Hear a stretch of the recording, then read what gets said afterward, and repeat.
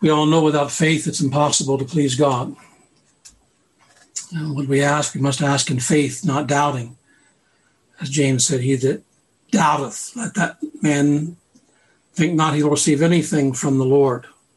He's like a wave of the sea driven with the wind and tossed. We all are aware that we need to believe as we pray. The interesting thing about this woman that I want to put your thoughts on for a little bit this afternoon is what Christ said about her in verse 28. O woman, great is thy faith. Now, I don't know that any of us would step up at the plate and say that we have great faith, particularly when it comes to the place of prayer. We've prayed for it many a time. We've asked the Lord to give us more faith, increase our faith, but this is Christ, this is the Lord himself defining. Here's what Jesus says. What he saw in this woman was great faith. So what's that look like? Well, obviously she had true faith. She was from Tyre and Sidon, a Syrophoenician. She was a Greek. She was a Gentile. But she had true faith, genuine faith. She had come to believe in the revelation of the scriptures that Christ was the Messiah. Have mercy on me, O Lord, thou son of David. Kurios, the one who had all authority and power. The son of David, the promised Messiah. And one that she believed would show mercy. She had turned her back on the heathen gods. She had left that. They were not helping her daughter. She had a daughter that was grievously vexed of a devil. But all of her praying to her heathen gods didn't help her daughter one iota. And she's found praying at Christ's feet. Mark says she came and fell at his feet, and she besought him. So she had genuine faith. Well, we're going to have that to get answers from God, whether we're praying for revival, whether we're praying for a child that is a prodigal, that's left the way that they professed at one time. We need faith. But this woman's faith was tested by the Lord. Probably the hardest test we'll ever find is that silence that comes from God when we pray. He answered her not a word. I like to try to put myself into scenes like this in Scripture, and here's a woman who's come, her heart is very heavy for her daughter. It's a young daughter. And her daughter is demon-possessed. She comes to Christ, believes he is who he says he is, believes in his power, believes in his goodness, believes that he is one who's opposing the devil. And she has come and poured out her heart to him, lying at his feet. But you look at the scene and you see the Lord is just staring down at her and not saying a word. It's like the Lord has a heart of stone, like he's untouched at all by what he's seeing. Here's the one who could heal this woman's daughter with the word, but not a word came from his lips. It wasn't that she was praying on the ground of, personal merit. I've done good, so help me. She's asking for mercy. She had a real spiritual need. She came to the right place. She had the right views of Christ, and she was praying on the right ground. She came with real faith. But he answered her not a word. I believe that the silence of God to our prayers rank among some of the most difficult tests of our faith. Have we not all experienced that? More than one occasion, we've come to the Lord with some pressing need,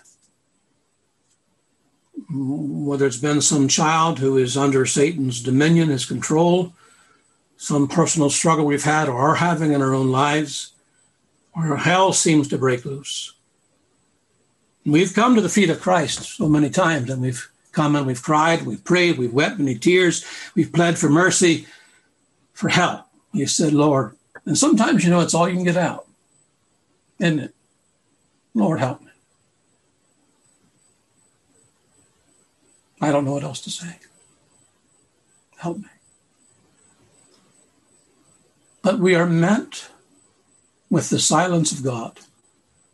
He answers us not a word.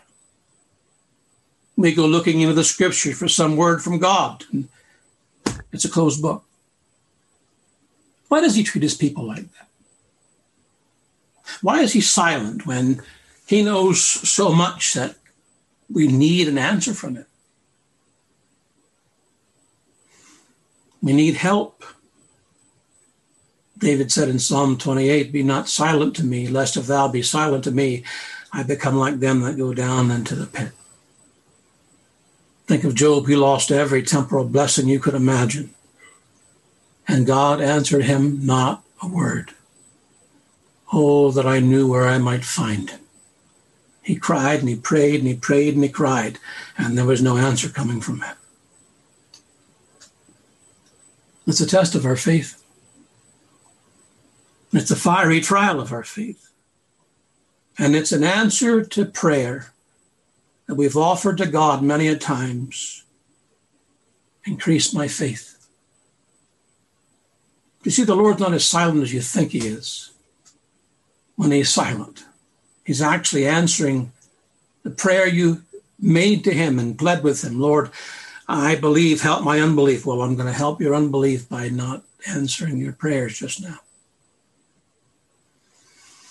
What we have to remember when we experience the silence of God is that behind the silence, there are always higher thoughts and gracious purposes that God has for his people. When he says nothing, he's speaking volumes to us. I thought about the silence that Christ faced at Calvary. My God, why hast thou forsaken me? God gave no answer. And yet that was the greatest revelation of the love of God for sinners the world has ever seen. God was speaking volumes by being silent to his own son. Where would we be without that silence from God? But there's also something else I really want to hone in on in the little bit of time I have left, and that's the humility of her faith. One of the fundamental marks of faith is humility. You'll find in Scripture and in life that when the faith of God's people has been great, their humility has been great. The only occurrence of this statement where the Lord Jesus said that someone's faith is great is in Luke 7. That's the Roman centurion, and who had a servant who goes to send someone to Christ to come and heal him. And Christ heads for that centurion's home, but when the centurion sees them coming, he says, "Lord, trouble not thyself, for I am not worthy that thou shouldst enter under my roof. Wherefore neither thought I myself worthy to come unto thee, but say in a word, and my servant shall be healed." When Jesus heard these things, he marveled at him and turned him about and said unto the people that followed him, "I say unto you, I have not found so great faith, no, not in Israel." He had great faith. And he had great humility.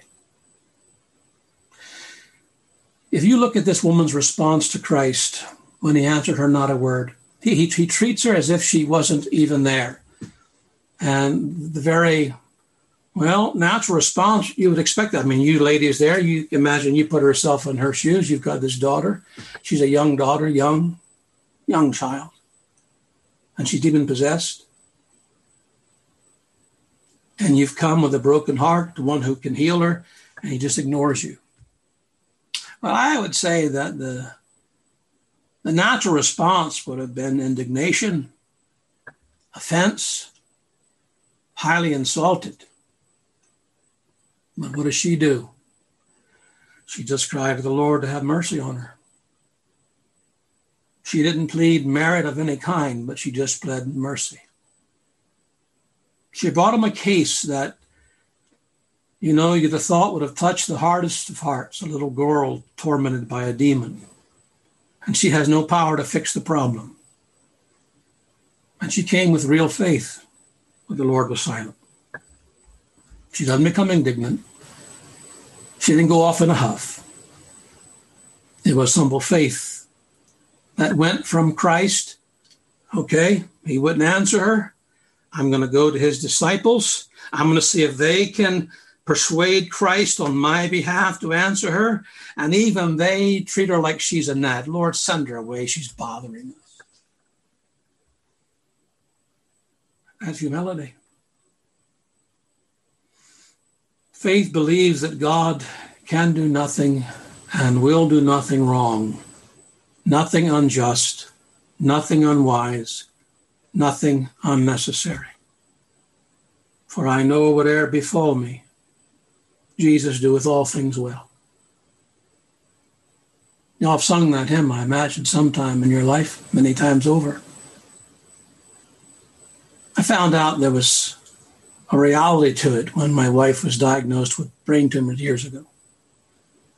It's one thing to talk about it and to preach the truth about it, but when you're brought to a place where you have to believe that Jesus has done the best thing, the wisest thing, the most loving thing that he could do in sending this disease into our lives, it's there where you're brought to a place of humility.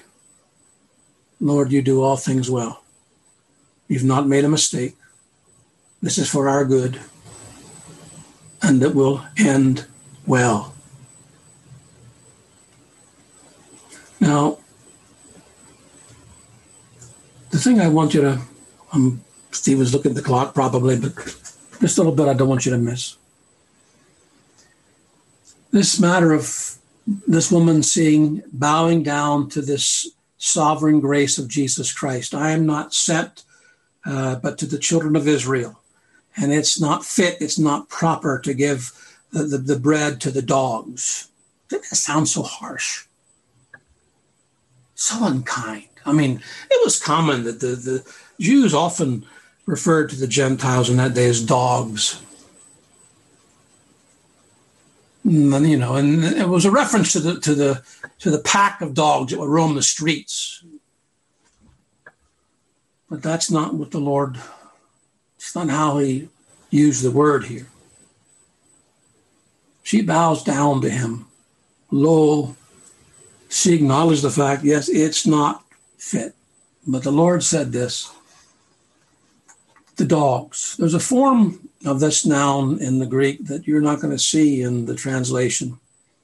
It's a diminutive form, and it would read more literally, little dog, and little crumb. So she catches it. She catches that. It's not fit, it's not right, he says, to take the children's bread and give it to the little dogs. Now, these little dogs, it was a common thing in the Jews and Gentile homes alike to have these little pets. You know what that's like, a little dog. And she latched on to that. I don't know, I'll find out one day, but I kind of think there was a twinkle in the Lord's eye when he said that. He was giving her something to latch on to. A little dog. Okay, Lord, fine. Truth, I am yet a dog, a little dog. Yet the little dogs eat of the little crumbs again, which fall down from their master's table. Now, brothers and sisters, when the Lord heard that, that's great faith. Great faith. And it moved him.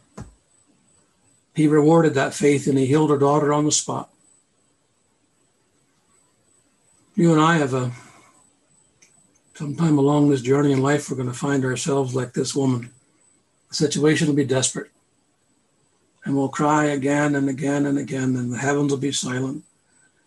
But you see, she just persisted on, and she kept praying on and praying on, and got the answer. That's great faith. Or as the old woman said in the mountains years and years ago, they came and told her, and she's the woman with the great faith. And she said, no, it's the little woman with the great faith in God, with faith in the great God. And that's what we need more of. Faith in the great God.